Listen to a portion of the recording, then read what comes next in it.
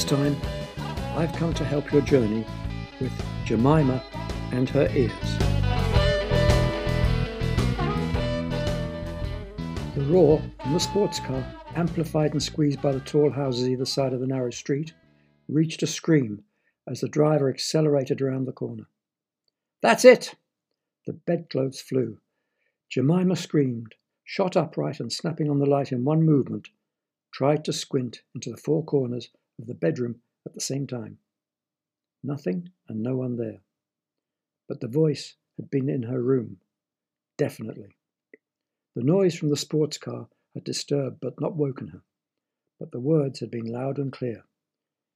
"You will have to move." The speaker was close, very close, tightly close. But with the reassurance of the light, reason was gaining. The door was closed, the window locked. The scene was impossible. "Get back into bed and we'll have a chat." Jemima's hands flew to her ears, trying to block out the frightening voice. "Sweetie, you can't shut us out." She could hear the voice as if her hands were not there. Where was it coming from? "Jemima, we are your ears." She dropped her hands. She was going mad. Her ears were talking to her.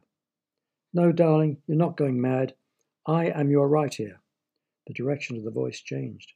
"And I am your left." Jemima sat quite still, staring straight ahead. Ears did not talk. Ears listened.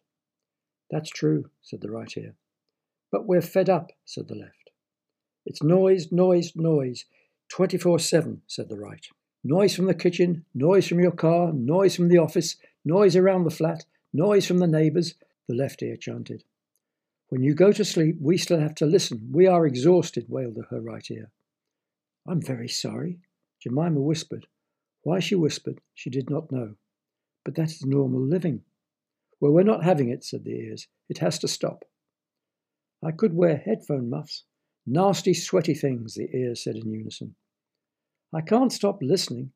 Jemima couldn't believe she was talking to her ears. "I can't stop listening just like that." Her ears argued. Gemma argued. The situation was impossible. "There's nothing I can do. I can't switch you off. End of conversation." She turned over and went to sleep. For how long she did not know, but the noise was terrible. It wasn't the volume, it was the frequency. A low gurgle that went on, worming its way into her brain. 10 minutes was enough.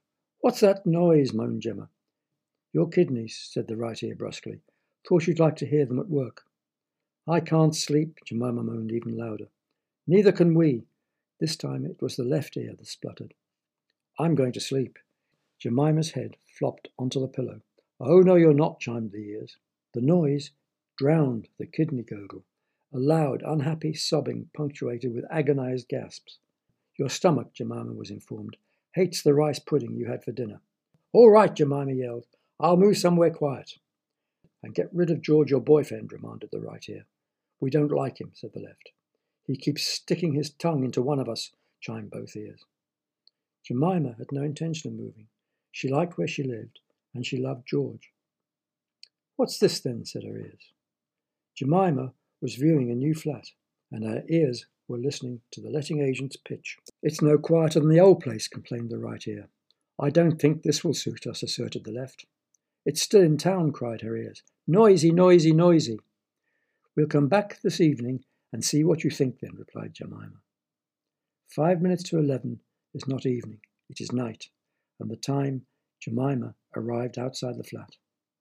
But instead of going through the front door and up the stairs, Jemima went down the basement steps and entered through a small door.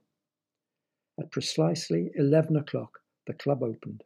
160 decibels of techno-pop exploded. Jemima's ears almost curled close. The noise was hurting. Her ears were screaming something, but the sound could not be heard. The DJ edged up another 10 decibels. Jemima braved the sound tsunami for another 10 minutes before she gasped her way to the exit. 4 streets away, the rattle from her ears subsided. "Oh my God!" Left ear was in a state of shock. Right ear remained in paralyzed silence. "That," established Jemima, "is what will happen whenever either of you two are out of order in future." The silence whined. Do you get my message?